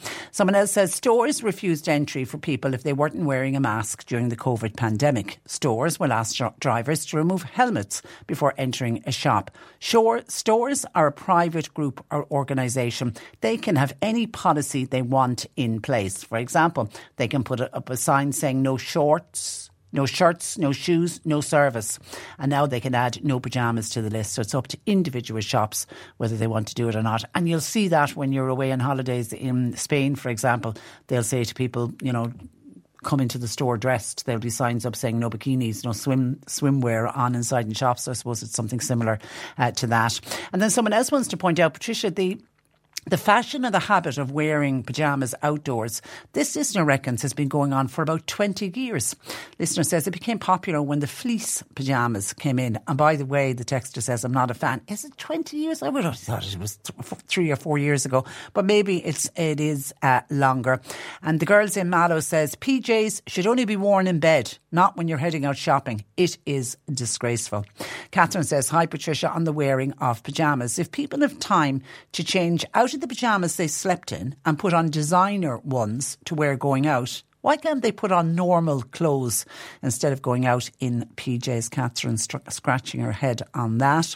Donny says, if I was working in a store at a till and it was any time after 12 midday or into the early evening time and someone appeared at my till wearing a pyjamas and or a dressing gown, I would say to them, good morning, in the hope that it would get the message through to them that you need to be fully dressed when you come into our store. 0818 103 103. People against the wearing of pyjamas when people are out and about. And then we had a listener who was quite taken aback when they went to Mass over Christmas that the priest asked the people to offer the sign of peace to the person beside them, and everyone started shaking hands. This person thought that was something that certainly was stopped during COVID and thought it was something that was gone for good. A number of people were out at Mass over Christmas. Eileen says, Happy New Year, great to have you back. Thank you for that. Many happy returns, Eileen. Yes, our priest at Mass at Christmas announced we could shake hands or offer another form of the sign of peace if we felt comfortable with it. So it was up to the people in the congregation. Eileen said, to be honest, most people just turned to the person next to them and smiled and waved or nodded their head. It was lovely all round, but it was very considerate, Eileen said, of the priest, not to put pressure on somebody. Because I think for people who are nervous about, you know, picking up, be it COVID that's still there, or flus, or that awful RSV, that awful virus, that respiratory virus that has been catching so many people. And if you're nervous in a crowded situation and you don't want to shake hands with somebody for that very reason, because you don't want to pick up anything, it's if the other person offers you a hand, it's kind of hard not to. My instinct would be to straight away shake hands with the person. It's very difficult to say to somebody, no, I don't want to shake your hand. So I think that was nice of the priest to put it like that. It's up to individuals whether they want to shake hands or not. And Kath says something similar. The priest at the Mass that I attended asked people to make the sign of peace, maybe by a smile or a wave to the person next to you, says Kath. So there was one priest who deliberately wasn't encouraging people to shake hands. 0818 103 103. So I'm assuming it was up to individual priests what they did or didn't do. And then we spoke about the TB outbreak down in West Cork. Major outbreak. They haven't had one as bad in many, many years. And somebody was pointing out that there's been a change of rules to how cattle are being sold that I was unaware of. Catherine says it is compulsory to TB test your cattle every year. The new TB test rule for selling cattle, though, it isn't compulsory on the seller. But if that cow has not been tested prior to sale, then the purchaser has the responsibility to TB test the animal if it's residing in that farm, but not if it's for butcher use, says Catherine. And somebody else is trying to explain to us from a non-farming background what are the difference and what were the rule changes. And this person says the new ruling on TB testing in cattle that the department brought in, according to this texter, is the greatest farce going. And to think those people are in charge of the country, laughable and quite frankly frightening. A cow can go to the mart untested, stand there all day with hundreds of others, then travel in a lorry and go into a new herd and mix with them for up to 30 days before she's then tested, having possibly infected hundreds of cows along the way. It makes absolutely no sense whatsoever. Who in God's name makes up these rules? If animals were tested prior for going to sale, wouldn't it make a lot more sense? And therefore it would stop infected animals potentially infecting many others, or simply simplify it even more and bring in 6 monthly testing right across the board. The way it is now is purely a money spinner and jobs for the boys, while sparing no thought for the extra work and the headache to the farmer, and certainly no thought to eradicating TB. And I did mention to Donald O'Donovan of the IFA, I mean, the Department of Agriculture, their proposal is to eradicate TB by 2030, which is now only 6 years away. And with these, new outbreaks, you wonder how close are they to eradicating TB by 2030 if the current rules and regulations don't appear to be working. And certainly for those farm families who found out that they had a reactor on their farm, and Donald was saying many of them got that phone call or got that letter on Christmas week, which would have been absolutely miserable for those farm families with the restrictions therefore that are put in place. 0818 103 103. John Paul's taking your calls. You can text or WhatsApp to 0862 103 103. The C103 Cork Diary. With Cork County Council delivering roads and housing, community and business supports all across the county. See corkcoco.ie. If you fancy a spot of bingo, then Shanballymore Community Centre, the place to go tonight. Bingo is on at 8 with a jackpot of €3,200. The Newmarket Kanturk Alzheimer Cafe will be held next Thursday from 11 a.m. to 1 p.m. It provides a warm, welcoming place for people living with dementia and their carers. This month, the local community Garda will give a talk on safety and support services. To register, you can contact Karen on 087 3487 Enjoy Woody at the OK Corral. That's the Fermoy Panto. It is running in the Everyman Theatre in Fermoy this coming weekend. Tickets are available from GR8 events are from the Palace Theatre. And Ballyhay Community Council are holding a tractor run next Sunday, 7th of January. It leaves the Corbett Court at 11:45. All are welcome. Proceeds are in aid of the Marymount Hospice, Milford Hospice in Limerick and the Irish Haemophilia Society. Cork Today on C103. With Corrigan Insurance's Macroom, now part of McCarthy Insurance Group. They don't just talk the talk, they walk the walk. See MIG.ie. When I was chatting with Annalise Dressel, and she was giving nutritional advice into the new year, but in particular about all of the sweets and the biscuits and the nice things we eat over Christmas and the temptation then then of still having them in the house. And, you know, her suggestion was get them out of the house as quick as you can. Well, somebody says, Tricia, on any leftover sweets, my daughter had enough of the chocolates, so she put them all into a big plastic bag and poured vegetable oil over them all and then binned them. Temptation gone, job done. Oh, now I'm assuming there were chocolates that were opened. If anybody has chocolates or biscuits that you didn't get to at all and that they are still closed, try donate them to charity. Any of the charity shops certainly will take them in, or the likes of St Vincent de Paul, for example, and they'll pass them on to those in need. But it certainly is one way to get temptation out of the way. The thought of having a big bag of sweets and chocolates with vegetable oil poured over them, you certainly wouldn't go near them for sure. 0818 103 103. Let me go to the phone lines where Kate in Bantry joins me. Good afternoon to you, Kate. Good afternoon, Patricia. How are you? I'm very well. Unfortunately, there's a problem with your mother and her landline. Tell me what's been going on. Well, we had thunder and lightning 7 weeks ago now, so Mum's phone line obviously was broken, and she's almost 90. She's living on her own, and she has no landline. So as a result of that, she has no panic alarm, you know, for her own safety. And we've been on to air every single day, and we're getting false promises that, a technician will be out, and nothing. Is she in a rural area? A very rural area, yes. Yeah, so she's the only one whose phone has gone down, is it? Well, we don't know of anybody else. You know, like her nearest neighbour would be a mile away or so. It's a very rural area. As I say, she's almost 90. It's a disgrace, really. Has she a mobile phone? Mobiles don't really work in the area. Yeah, that's the problem. Yeah. You don't go. Now, are AIR aware that this is a 90-year-old woman living on her own who really needs? They are. They are, and they have. We were with Vodafone. My late dad had Vodafone, and we had the same problem back, I think it was back in June. Anytime there's thunder and lightning, you're kind of guaranteed that the phone lines are going to be upset. Now, like the hands-free phone has gone several times as well, but that's a simple matter. You go out and you buy a new phone. That's grand. But when it's the phone line, so that was with Vodafone back, I think it was back around June, and that went on for 6 weeks.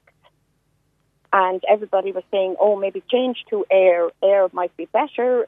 They have a special elderly contact phone number. Yeah. And when it happened this time around now, after a couple of weeks, we had no joy. So I got her transferred to AIR. And it seems to be worse because... 7 weeks? You know, yes, 7 weeks for Thursday now since the thunder and lightning was. And I assume you've lost count, Kate, of the number of times you've contacted AIR. Oh, my God, completely. And are they apologetic when you get onto them? Some yes, some no, you know. Of course, somebody different every time. Yeah, somebody different every time. So it's crazy. And there's two things going on here. I mean, firstly, you know, your mum needs the phone to be able to communicate with people. Communicate. She lives on her own. Yeah, just to chat. Her family is living, you know, over an hour and a half away. And for you to check in that she's okay. Exactly. And as I, just said to you, her neighbours, it's not like in a town or something, you have a next door neighbour. Like a neighbour to call to mum has to get into her car or his car and drive to her, you know, and you can't be expecting people constantly to be doing that. And then the panic alarm, obviously. The panic alarm. Well, that's really important because she could, if she had a fall or a trip or anything could happen, that she needs to press that button. Exactly. It's just, and as well, I've been on to a local counsellor, and unfortunately, he had no success either. And is she nervous without the phone and the panic? Of course she is. You know, the phone, I suppose, yourself, you have the phone. Nobody might call you today. But, it's the security of knowing that you have the phone if need be. You know, you can just, if you feel like picking up the phone. Of course she is nervous, you know. As I say, you mightn't get a call today or tomorrow, but, at least you have the peace of mind that your phone is working, somebody can call you, or you can call them. And at 90 years of age, she's living independently. She is. She's fantastic. She is. What a woman. She is fantastic, yeah. Yeah, she is fantastic. Yeah. And does she get out and about? Oh, she does. She does, Oh, she does. She's great. Yeah. That's great. It's just the phone. Peace of mind. It's peace of mind. Okay, we're going to contact But Air. I think, regardless if she's well or not, do you know what I mean? Regardless if she's well or not well, that's not the... It's not good enough. That's not good enough. Yeah. It's not the issue. The issue is she has no means of contact, If God forbid something was to happen. Exactly. Yeah. And even just for us, her family to check in. Yeah. Just a quick call. How are you doing, ma'am? Everything okay? Yeah. Do you need anything? Yeah, just peace of mind. Yeah. All right, listen, we'll get on to Air, Kate, and we'll be back on to you as soon as we hear from them. Pass on our best wishes to your mum, though, and hopefully we'll get this sorted sooner rather than later. I will, of course. God bless. So take care. That's Kate in Bantry. That's just not good enough. It's really, anyone to be without a phone for 7 weeks is not good enough. But to expect a 90-year-old woman on her own to be without a phone in a very rural, isolated area. And I know that when we have storms and when electricity goes out or when phone lines go down, they will always put, the emphasis will always go on, the more built up areas, because there will be more people without their phones, for example. And I understand that, so that they wouldn't rush just to get the phone back for one 90-year-old woman on her own. But you would think after a couple of days that it should become a priority, particularly when they're aware that this woman lives on her own. 7 weeks, that is just simply not good enough. We'll let you know when we hear back from Air. 0818 103 103. And Jim in Clonakilty was on to say he read, I think this was on yesterday's Irish Examiner. It was a story that they ran about how some of our TDs and senators had failed to pay their bills at the Oireachtas bar and restaurant. And Jim says, is this what we are electing our TDs and senators for?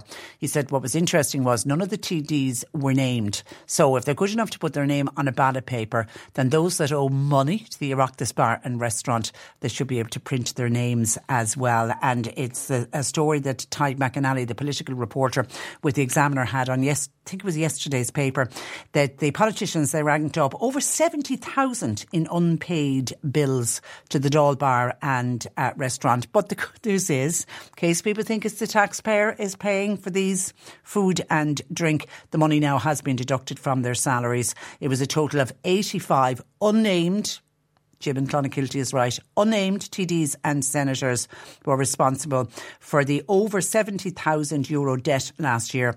They failed to pay their food and drink bills. Now, the Irish Examiner had the data released under a Freedom of Information request, and it shows that the money has been deducted from the salaries of the TDs and the senators for the unpaid food and drink.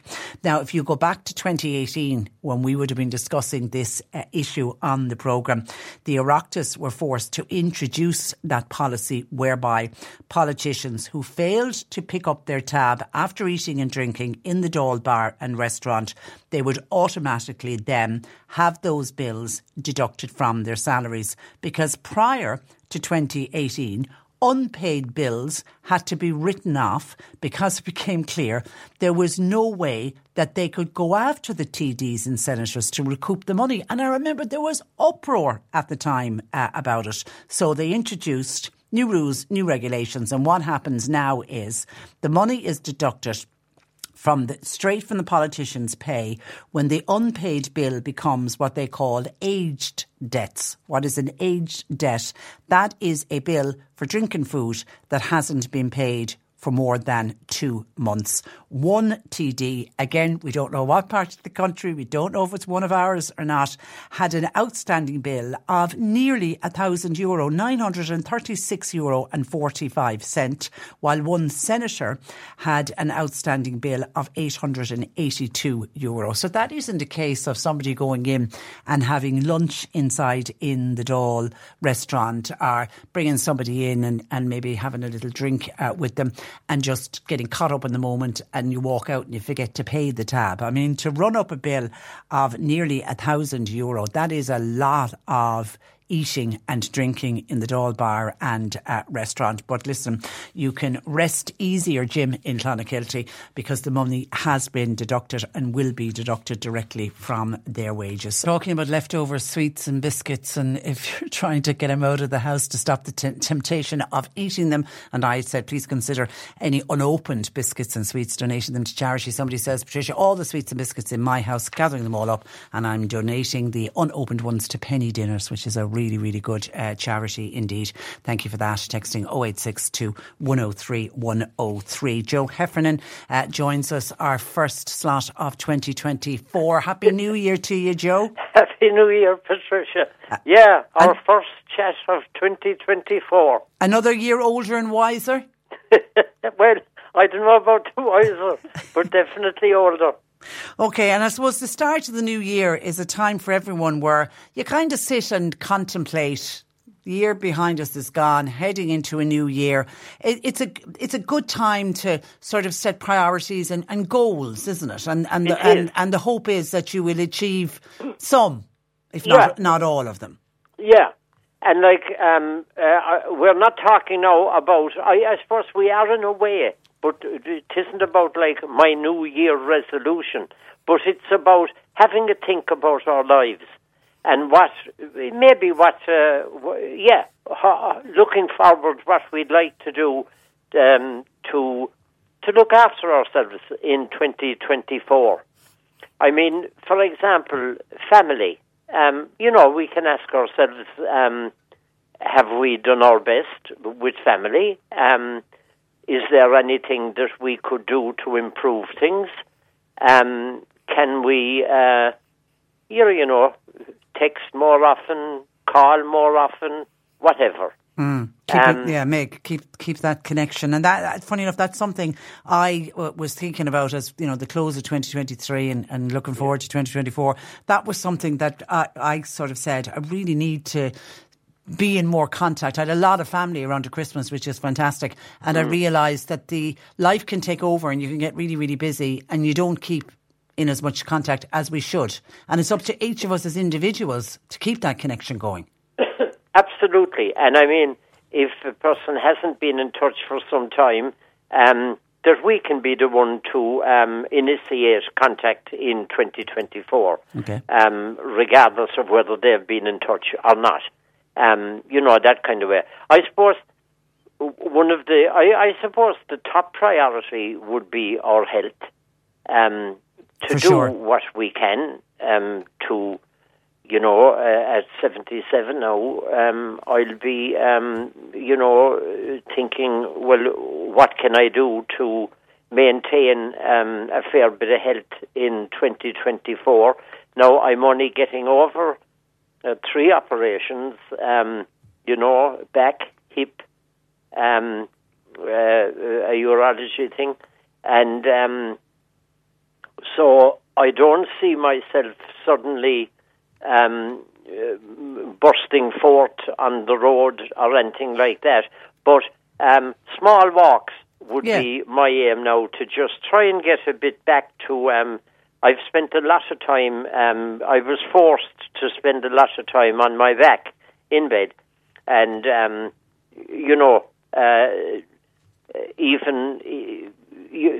a lot of old... stiffness in the joints, the old hips and legs and that. So I presume that reasonable bit of exercise will get that back. Yeah, so and that's a big aim. For others, when they look at their health, it might be something like maybe losing a bit of weight. It might be getting rid of the cigarettes. It might be cutting down on drink. There's all small things that you can do that the knock-on effect is. It will. Yeah. It will. I was listening to seemingly we the Irish are great to eat the 5 fruit and veg every day, and that, of course, for some will go, God, I don't eat enough fruit and veg, so maybe just start including eating fruit and veg. They're all small things, but you can make them priorities.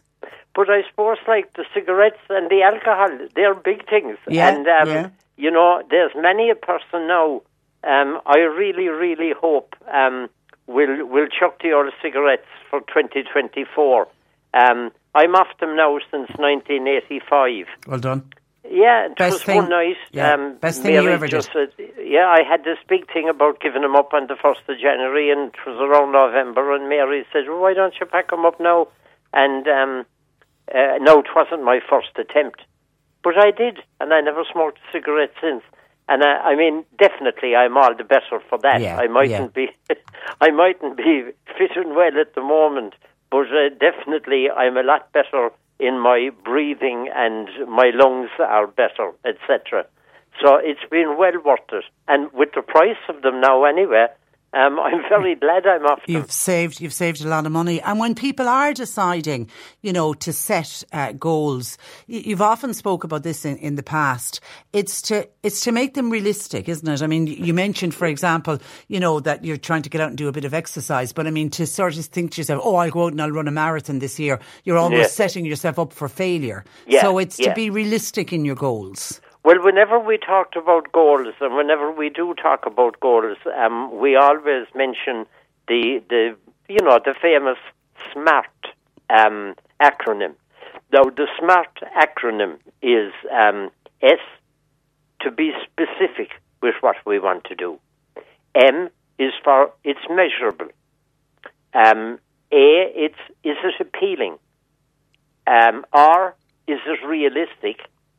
And T, is it timed? Now, we'll have a quick look through them and see where we get.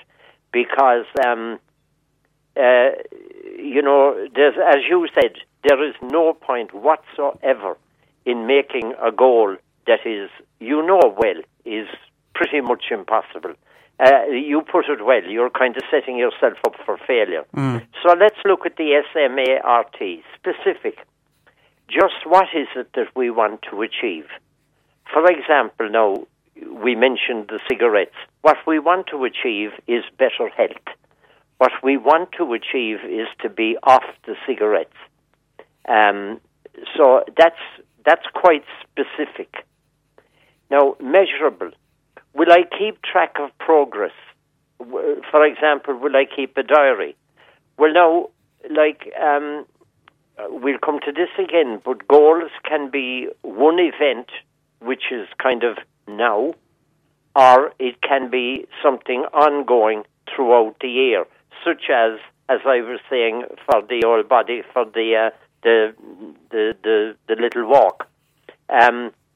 So, we need to we need to know what progress are we making. I remember having a diary one time about, 50 years ago, and it was about a specific thing. And I used to put in a thing each day. It would be like this: did well today. Another time might be missed out today. Another time would be did well today. Now, it was no big deal. I wasn't writing a novel. But it kind of kept me on track, and I had to look at it at the end of the year. And I had to say that even if I felt a bit down, that I would say, but God, there was an awful lot more good days than bad days. Yeah. So maybe a diary. Like my goal for this year now is something that can be done and dusted, hopefully, in about a week. I need to tidy the office. It's in a desperate state with papers here, papers there, papers everywhere. Tis a mess. And I'll try and clear that up. Now, the measurable bit there would be, I'd give myself, we'll say, a week. I intend to go out this afternoon now and do a bit, but I know I won't get it all done this afternoon, but I'll do another bit tomorrow. And so, measurable. Yeah, I've kind of one similar to that, in that I have my wardrobe needs a really good clear out and a really good declutter, because there's things I'm looking at that I know I am never going to wear again. Yeah. And they're there going, I might wear them. No, I won't. I know I won't. So it's one of the things I've said as a priority for this for the new year. By the end of January, I've set a date on it as well. I'm going to have that wardrobe cleaned out so that when I look into it, it's all things only that I'm going to wear. But if I was to say I'm going to have to do that in one day, I'd just be overwhelmed by it all. Yeah. So I'm going to do it little and often. Absolutely. is my plan for it. And I'm going to fill bags. When that bag is full, okay, I'll put that one aside and they'll all go off to the charity shop, and I'm into recycling and all of that. But I'm going to I'm going to do it by the smart. Set the goals. Right. I'll be able to measure it. I'll have a realistic goal. And then what do I hope to achieve? That I'll open my wardrobe and I'll be able to look in, find everything, and know that everything in it I'm going to wear. And that's what makes it appealing, which is our next one, SMA, appealing. I was talking to a friend last Saturday night, and funnily enough, her goal was the very same as yours. She was going to declutter and get rid of stuff that she just basically doesn't want anymore. So, but appealing. You see, you're going to feel very good when that's all done. I'm going to feel very good when the office is tidied up. So that's what makes it appealing. And I think a goal has to be appealing. I mean, there has to be a payoff. There has to be a kind of a time of, gee, that's great now. That's done. So I'm looking forward to when the office is reasonable, we'll say. Yeah. And then it makes it inviting when you go in there to do something, and you feel you can get work done. And actually, I don't know if it's tomorrow or not. I know John Paul was working on it. We were talking about it before we came on air this morning. We're going to have a decluttering expert on the programme, because clearing clutter is really good for you, for be it for you, for the office, my wardrobe, but even cupboards, to clear out cupboards and just to declutter. It just makes you, it makes you feel better. It makes you can achieve more things when you haven't got so much clutter around. Absolutely. Who was that expert that we were all hearing about? Was it Marie Kondo? Oh, yeah, the book. Yeah, the famous book. Yeah, I read that book. Yeah. When I used to hear about that, I used to shudder, and I used to think, no, that's one book that I'm probably not going to get, because I'd feel terrible. Yeah. It probably is, of course it's a good book, and of course it would be important to have a read of it. But my goal is so simple that I don't need a book about it. No, you can do it yourself. Somebody is saying that one of their big goals for this year is to become a volunteer. Recently retired, finding a time on my hands, I'm definitely going to volunteer. Now that's something really good, isn't it? It is, because some of our priorities that I would have discussed with you there would have been, one of them was dedication to a social cause, and the other one was serving others. And they're noble goals, very noble. And and there's the old that neurotransmitter that we talked about, oxytocin. When you do good for others, you feel good. So it's that's a great goal. Now, after the appealing that we just mentioned now, SMA, we have our realistic. Can I do this? Is it a realistic goal? Now, what do we do if we have a slip? I say start again. I mean, I'd say I made maybe 5, I'm just guessing, maybe 5 attempts to give up the cigarettes. But then on the 5th occasion, you did it. I did it. I succeeded. So, can I do this? Is it a realistic goal? And the answer would have to be, yes, it is a realistic goal. I mean, for example, for my decluttering and your decluttering goals, of course they're realistic. We can do it. But we need to look forward to the day that it's done, the payoff, the benefits, and that will drive us on to do it. But with other goals, if we fall down for a day, it's not a reason to pack up the whole thing and say, that's it, I failed. No. What try again. Just try again. You'll get there try eventually. Again. Or even was it Beckett that said, fail again, fail better. Yeah. Okay, listen, we leave it there. Listen, Joe, have a great week, and we'll talk to you again next Tuesday. Absolutely. Thanks for Patricia, joining us. and have a great new year to everyone listening and everyone at C103. And many happy returns to you, Mary, and the family. Thanks for that. That is Joe Heffernan. Joe runs a counselling practice in Boherbue. His number is 086 834 8145, 836 8145. And just on when we were talking about the getting rid of sweets and stuff and biscuits and getting them out of your house. Kate in Bandon says, any leftover chocolates, we put them in the freezer. It's a nice treat to have one or two in the coming weeks. And as they are frozen, you won't chomp your way through them all quickly. I'm shocked at the waste of anyone suggesting putting them in the bin, says Kate in Bandon. But our advice to everybody, if you have unopened sweets and biscuits that you're not going to be eating or you don't want them in the house for temptation's sake, is to donate them to charity. That's where I leave you for today. My thanks to John Paul McNamara for producing. Nick Richards is with you this afternoon, and we'll be back with you tomorrow morning for Wednesday's edition of the programme. Until then, I'm Patricia Messenger. A very good afternoon. Cork Today on C103. With Corrigan Insurance's Macroom, now part of McCarthy Insurance Group. Want great advice? You know who to talk to. CMIG.ie. Planning for your next trip? Elevate your travel style with Quince. Quince has all the jet-setting essentials you'll want for your next getaway, like European linen, premium luggage options, buttery soft Italian leather bags, and so much more. And is all priced at 50 to 80% less than similar brands. Plus, Quince only works with factories that use safe and ethical manufacturing practices. Pack your bags with high-quality essentials you'll be wearing for vacations to come with Quince. Go to quince.com/pack for free shipping and 365-day returns. When you make decisions for your company, you look for the no-brainers. If you have a lot of mailing to do, Stamps.com is the ultimate no-brainer. Use the Stamps.com mobile app to mail everything you need to keep your business running with up to 89% off USPS and UPS. Make the same no-brainer decision as over 1 million other businesses with Stamps.com. Use code PROGRAM for a special offer. That's Stamps.com, code PROGRAM.